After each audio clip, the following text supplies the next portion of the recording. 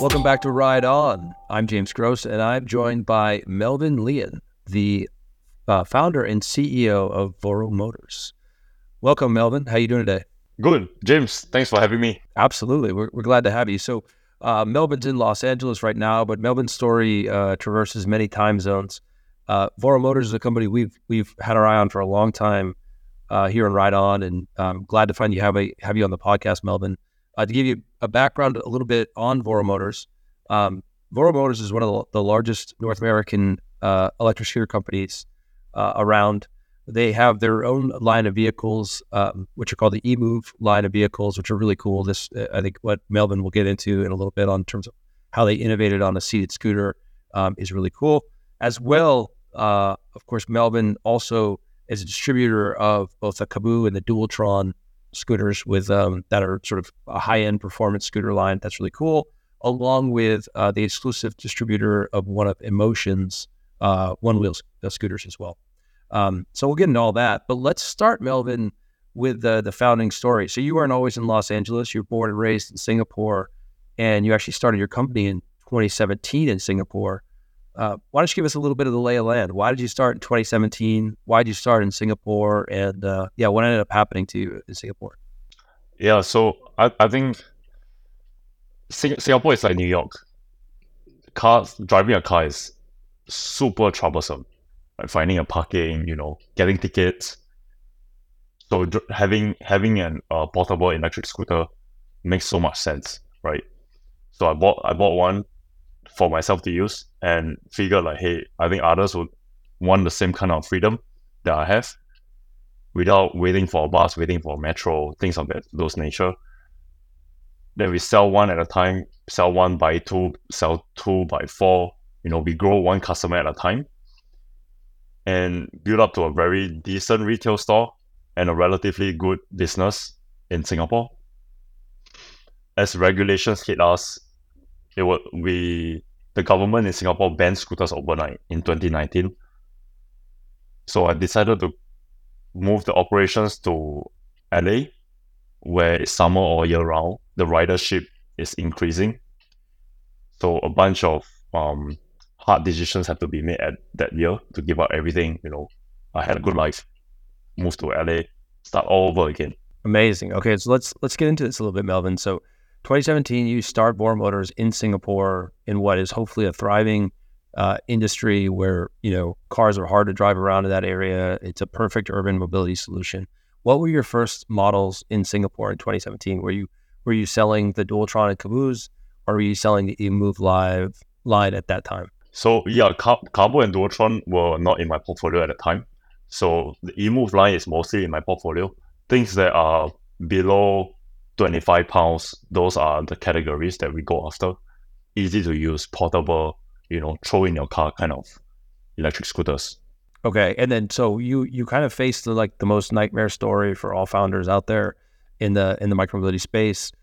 The Singapore government comes to you, shuts your doors down, I think with very little notice, and you're effectively kicked out. There's no scooters anymore allowed in Singapore. I guess the first question there is did you see it coming at all? Was there any sense that hey, scooters would be banned from all of Singapore, or were you truly kind of shocked by that message from the government? Yeah, so I didn't see it coming. I think no one see it coming because it was an overnight ban. But we can see the doors are closing down on us and the walls are closing down on us as more and more regulations start to come in. And we can see that, okay, what else can scooters innovate to get even lighter and pack more range into it, right? So we can definitely feel that the government is on our backs every single day leading up to the ban. So it is probably the worst experience any micro-mobility founder would have to face. This is the worst one, that you get banned overnight. Everyone went out of business that same week. Okay. Wow. Totally. And so let's speak about some of the things that were leading up to it. So it sounds like, where were you allowed to ride scooters? How was that regulated? It sounds like you tell me, but maybe you couldn't ride them in the road. You had to ride them on the sidewalk, and then you had to ride them at a certain speed. For the audience, I'd just be curious to kind of step us through what the regulation framework started to look like before the ban went into place. Yeah, so there's three factors here. Um, the weight has to be under 25 kg. So that's about how many pounds? 40 pounds roughly. 40 pounds. Yeah. So weight has to be 40 pounds. That was the first rule. Then 6 months later, it reduced to 32 pounds. Wow. So the weight of the scooter is important. And second is the speed. You can only ride a maximum of 25 kilometers per hour. So 25 km per hour is about 30 miles per hour. So speed limitation out of the box. It has to be that speed. Then the width of the handlebars cannot be too wide. So that's a restriction. It has to be under a certain length. I can't remember off the top of my head. But the Cruiser today, the eMove Cruiser today, has that right regulator handlebars. If it's too wide, you cannot buy it. Wow. And then, okay, so it was like weight. It sounds like twice they came after your weight of the vehicle, and then they came after the handlebar, and then the speed, and then the handlebar width. And then how about where you were allowed to ride it? Is it true you had to ride it on the sidewalk, or you're supposed to ride in the street? Where were you supposed to ride this thing at 25 kilometers an hour? Yeah, so you can only ride on the sidewalk. You cannot ride under apartments. So any apartments that has open space, you cannot go under the apartments. You have to park outside of the apartment. Sorry, on the can't park under the apartments. Is that for fire concerns, or what was the reason there? No, it's just that you do not crash into someone leaving the apartment. Okay. Wow. Okay. I get it. Yeah. There's one rule that is also very important is that if you are crossing traffic light, you have to get off your scooter, push it across the light, then you can continue riding. Yeah. That's a terrible experience. And yeah, I think one thing, tell me, I haven't been there in a long time, and I've only been there once, but but I've heard this from a lot of people that go there, is like Singapore is a fairly intense car culture. Ultimately, there's a lot of infrastructure for cars. Is there any sort of treatment of cars from a regulatory framework like the scooters were treated, or is that did it seem like it was an unfair amount of regulation on scooters versus cars? Yeah, actually, there's a lot of laws surrounding cars too. So regulations on cars. So for example, a Honda Civic costs, I think, 25 grand in the US, and it will cost the same Honda Civic. It will cost you 130 grand out of the door in Singapore, because there's this law that the government implemented, and it's actually all good, right? If you look at it from a holistic point of view, it reduced the amount of traffic. It's a great country in terms of trying to keep everybody in check. So they have this title that you have to buy and you have to bid for. There's only a certain amount of titles released every month. So the bidding is what caused the title to increase in cost of the car. And there's certain highway that has this toll, and almost every single highway has like 2 points of toll. You have to pay $3 or $4 to cross the toll. So during peak hours, it reduced the amount of traffic. Right. Okay. So you had congestion pricing. You have a lot of regulations in general in Singapore. And again, in many ways, there's a lot of positive externalities because of that. So right. you get the ban. Like, how panicked are you when you get the ban? You immediately decide to move to Los Angeles. Were you thinking of moving to Los Angeles before that? What is that? What's going through your head when the government comes out and says you can no longer operate scooter, you can no longer sell scooters in this country? I think there's a lot of emotions when you first receive the news. But how it was reacted is that 6 months ahead of time, we were already selling through e-commerce site, and we are getting a lot of traffic in the US. So we have some kind of business that can keep us sustainable even with the ban. But I like the pressure. Like with this kind of situations, it helps you think deeply what you're gonna do for the next 5 years. Mm-hmm. Yep. Yeah. So okay. I think it's very strategic that you realize that, okay, so I can continue sustaining all the employees by opening up a sales channel, doubling down what I'm doing. So move to LA, after I think half a year or 4 months, COVID happened. So I thought, okay, I'm screwed again. Right. So The gods are not looking down on you. Okay, so when you moved to LA, what models of scooters do you have when you first arrive in LA? we had the Cruiser, the eMove Mhm. Cruiser, the one that goes 62 miles per hour in a single charge, the eMove Touring. Only these two models. And we have some of those seated models. Okay, but you don't have any of the Dualtron or Kaboo scooters at the time. Correct. We don't have any Dualtron and Carbo at the time. Okay, great. So, okay, then COVID happens. Clearly, we all experienced that. What's your next big move? Like, what are you hearing from your customer base? Which again, I think there's a lot of really cool stories about how you work with your customer base. But when did you decide, hey, we're going to actually distribute other scooters? We're going to sell. We're going to become a retail store on top of selling our own vehicles. Which, you guys, a little bit different than how a lot of people have handled it in the space. Like, how did you get into selling these dual motor scooters, and what made you get into it? Yeah, great question. So the eMove Cruiser and the eMove Touring, the Cruiser and the Touring are both single motor electric scooter. Great products for what you are paying for and what you're getting.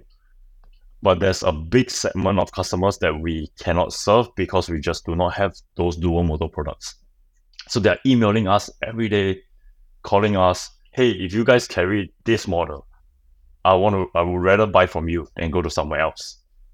If you guys have this particular model. So we see a lot of keywords keep reappearing in all of our communication channels. Then we know, okay, let's give it a try. We started with one dual motor scooter called Mantis Pro SE. Mantis Pro SE is the first dual motor electric scooter that came out with gold trims. So at that time, Carbo thinks that we are crazy to put gold color accents on the scooter. That's amazing. And so, what were those conversations like with Kaboo and Dualtron? Are they excited to work with you and partner with you? And how do you sell through the channel, or did that take some convincing? Or just curious what those conversations were like. No, actually, okay. So Carbo was introduced by a mutual friend. So there's this company back in Singapore called Mobot. They're still around. They are a bicycle company now. So they used to carry Carbo scooters. And what happened was that because of the ban, this Singapore company holds a lot of deposit inventory money in Carbo's factory.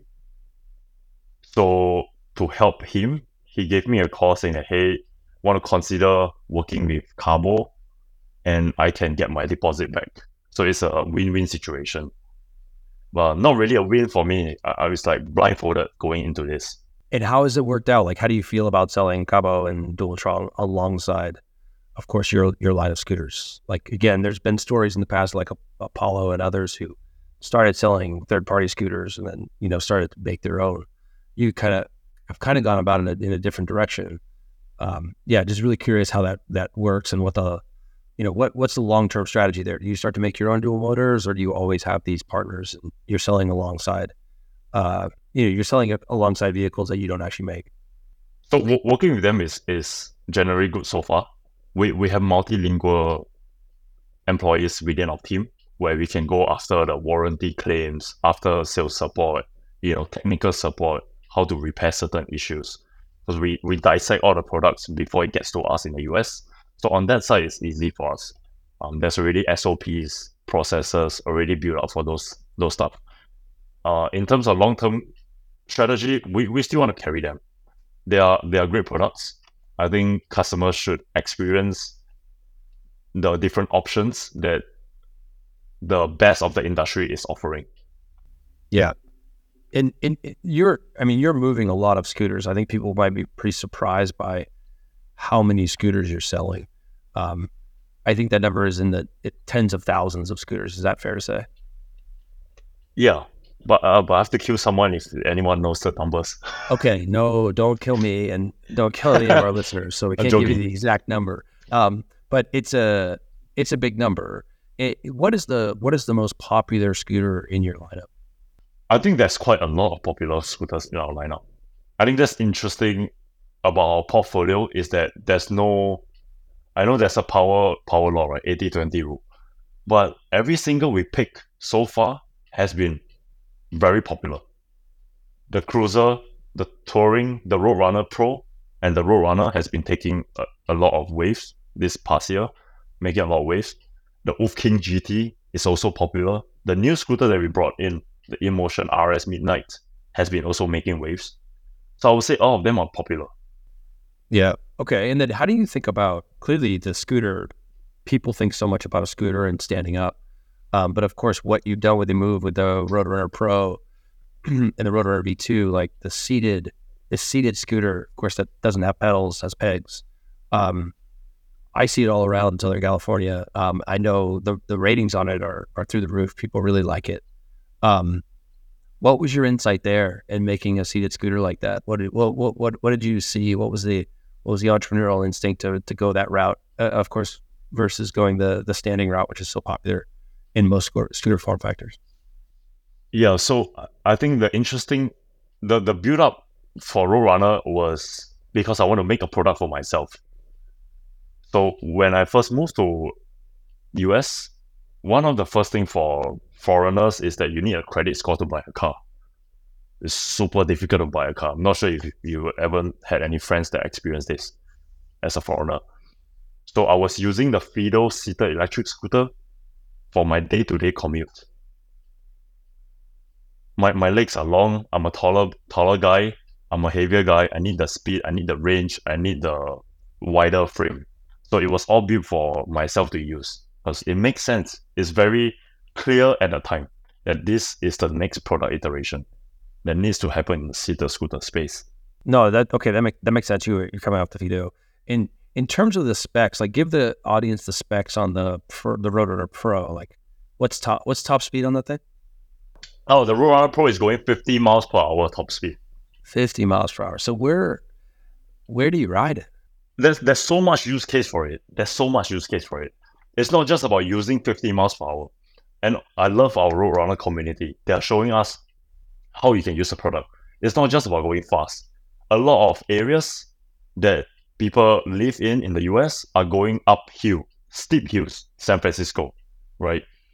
You need that kind of power. That doesn't mean that you're going 50 miles per hour. You might be a 280 pounds person. You just need to go uphill for 20 miles per hour. Okay. And what, in terms of the use cases, like, are you seeing, I know there's some channels on YouTube I've noticed with the people using the Roadrunner Pro for deliveries and stuff. Is that a big market for you, like deliveries and delivery drivers, or is it more fun recreational, or is it commuting? What are the major use cases? That definitely delivery is one of the segment, but there's also a lot of people. If you check out this YouTube channel called Electric Scooter Academy, Yogi Steve, he's using the scooter every day, and he's showing people and educating the public that, hey, there's an alternative for you to make money without driving a car.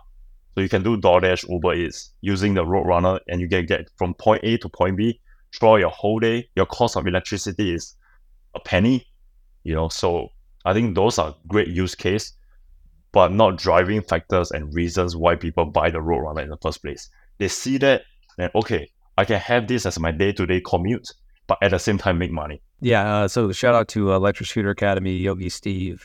So he just to reiterate there, he's using a lot of your vehicles for DoorDash and other types of deliveries, and kind of he documents the routes and everything. He's got a community around it. How did you get connected with him? Like, of course, so many of the strategies involve like, connecting with influencers. How did you and Yogi Steve connect? Yeah, I think there's a long story there, but Yogi Steve created a Roadrunner community that he was the first one that made the group on Facebook for like-minded people who has the Roadrunner to join the group. Hey, show us your mods. I want to see what you are building on your scooter. And he just let the group run by itself for a while. And over time, it starts to gain traction. So Yogi Steve plays a big part in managing the group, making sure that the community stays very helpful and help everyone. Pretty much all the questions that people have around the Roadrunner has been answered in that group. Yeah, this is another thing I've heard a lot as a trend line. I heard the same thing for electric and the importance of their Facebook groups. Um, where are your, where is your, you do a lot with customer support. I want to talk a little bit about that, but where are your largest communities? Are they on YouTube? Are they on Facebook? Are they on your website? Like, where would you find the largest Voro Motors community on the internet today?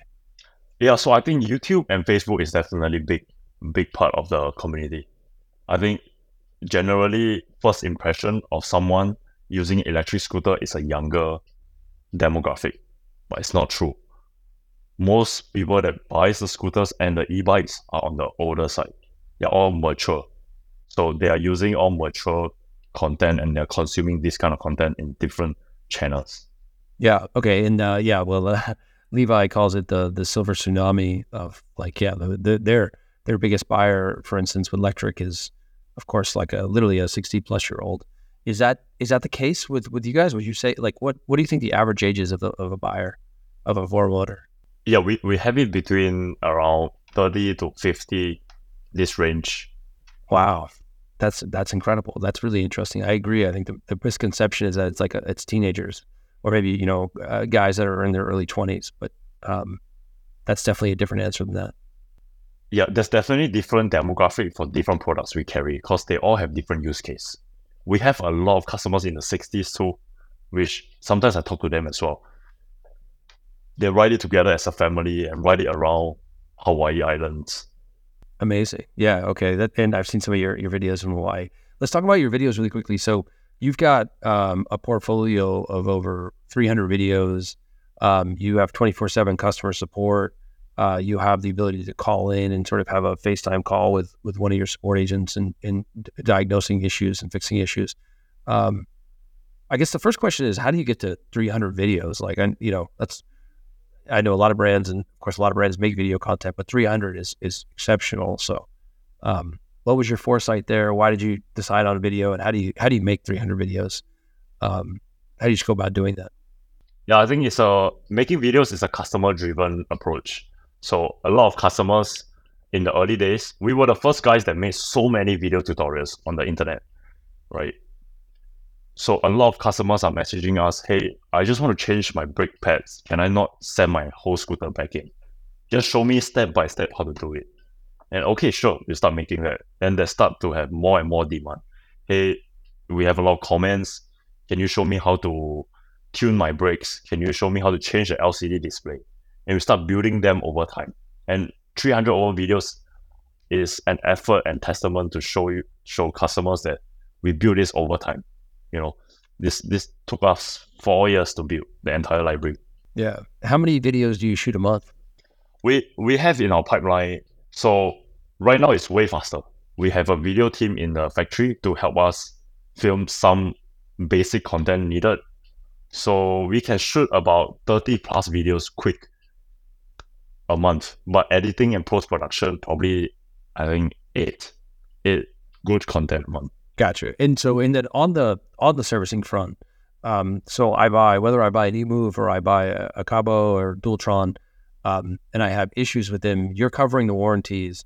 And then are people sending them back to your shops in LA or New York or Hawaii, or are they going to local repair shops that fix scooters? What's the customer service look like when there is an issue that can't be resolved online, but there's someone needs to actually get it back to you and get it fixed?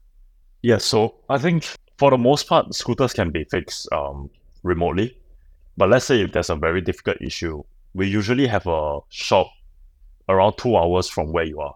And we are still in the process of signing up more partners on the servicing side. If any audience in the micro-mobility space wants to hit us up, we have a website that you can apply. The last option is always sending you a box, making sure everything is prepared for you. You pack it in, send it back to us to repair it for you. Okay. And how often is that the use case? Like, of all issues like that go through your support channels, how often does someone have to ship a vehicle back to you? Like, what percentage of support inquiries require shipping it back to you? It's not that much. It's not that much. So recently we just run the numbers. I think we are somewhere around, like, of all the support cases, probably 5% needs to send it back to us. Okay. That's great. And on your demand, so we spoke about COVID, and I assume what happened for you, like we saw with a lot of providers, you saw quite an explosion during COVID. Coming out of COVID, we've seen a lot of companies struggling. Although some are now, we covered that a lot at Micromobility America. Some companies are still quite healthy, and still growing. How are your sales trending year over year? So we're almost at the end of 2023 here. We just got through Black Friday and Cyber Monday. How do you feel about your sales compared to a year ago? We are still growing. So it is very exciting to see how we enter 2024. We are still growing at a good pace. And I think through COVID, the entire industry has a false positive growth. So I think it's good that we are still growing. That means the entire industry is still pretty relatively growing in a good pace. And how are you still growing when the industry is not? Like, what do you think that is what's that a testament to? Are you lowering prices, or you get more modes? Like, what allows you to still grow when others aren't? I think reputation is key. Reputation is key in our space. We have proven to be durable in terms of providing you the support, even though times are tough. Example, like during peak periods, this is when everybody get shit-faced, right? All the companies start to block off their phone lines, not answer emails. We still have that level of response. May or may not solve your issue. We are still getting there. We are always improving. But we have never stopped picking up the phones. We have never reduced the amount of we have never taken a longer time to pick up your phone calls or respond to your emails. It's still within the SLA of one business day, things of those nature. Yep. Okay. That's fantastic. If you could, so given you have retail experience and even distribution experience, like if you could only choose one, would you rather sell through retail and be a retailer, or would you rather sell through DTC? Like, what is more important to you ultimately from a channel perspective? If it's whatever that is, if it's on coming from a personal standpoint, retail is super easy to do. It's easy. Your expenses, okay, it's quite high, but it's not as high of what we are doing. So in terms of easy, I'll pick retail. But because I'm a sucker for pressure and I want things to go hard, I think D2C is the channel to go. But it's not for everyone. It's a bloodbath out there for D2C. I think don't even try kind of at this stage, because there's a lot of players that are burning so much cash in a D2C space. Yeah. In terms of, if we were to look 5 years out, let's say it's 2028, and I go to voromotors.com, am I going to see you selling more partners like Dual Trial and Motion, or will I see you selling more of your own brands, more eMove? And potentially the second part of that question is, will I see you selling more types of modes, not just scooters, but potentially e-bikes, motorcycles, one wheels, etc.? Like, I'm just curious there. Do you think you're going to branch out and have more scooters under your umbrella and be, the Costco of, or the Best Buy of scooters, or will you be more of your own Voro Motors eMove brands, where you're manufacturing and selling your own brand more exclusively? Yeah, definitely not the Costco of scooters. I think Best Buy is better. Yeah, we have real service and support. We want to position ourselves as a world best retail store for online for electric scooters. But never say never, right? We don't know what's going to happen 5 years from now. So to answer your question, in the next 1 year, 2 year, you will see just scooters too. We might have certain pivots along the way, but we will not go too far away from what we are good at. And we do not want to get too many products. There's too much SKUs. Like Segway has way too much SKUs. So that's not where we want to go. Okay. How about with your customers, with the Roadrunner Pro going 50 miles per hour, let's say, and they're like, hey, why don't you make a motorcycle something I can take on the highway? Like, do you see that happening anytime soon? Yeah, I think it's something that we are thinking of intentionally. whether we want to go the Roadrunner Pro Max route, where it becomes much bigger form factor, and we register with DMV for you to ride on the highway. So it's something that we are thinking about, but we want to really look at what customers want in the next 1 year to see if this is a project worth taking on. Let's end on regulation, which I think is a really important thing. Clearly, we talk a lot about regulation. That was a big point of conversation at Microvid America. We had the U.S. DOT. We had the PHMSA, which is the Pipeline of Hazardous Material. We had the Consumer Safety and Protection Commission, Product Safety Commission, CPSC. And there is definitely, the overall theme was there's more regulation coming in the U.S. You are literally one of the only entrepreneurs I know where your company was effectively killed by your local government. You come to America now where, again, you're seeing some regulation starting to happen. Some of it, of course, is good, but, some of it's starting to happen. What fears do you have about regulation in the micromobility space around scooters and other form factors of small electric vehicles? And, how are you staying ahead of it? And I'd just be curious in your observations and your concerns. So throughout the experience leading up to the ban in Singapore, what I found is that once there's a regulation for electric scooter, the industry expands even more.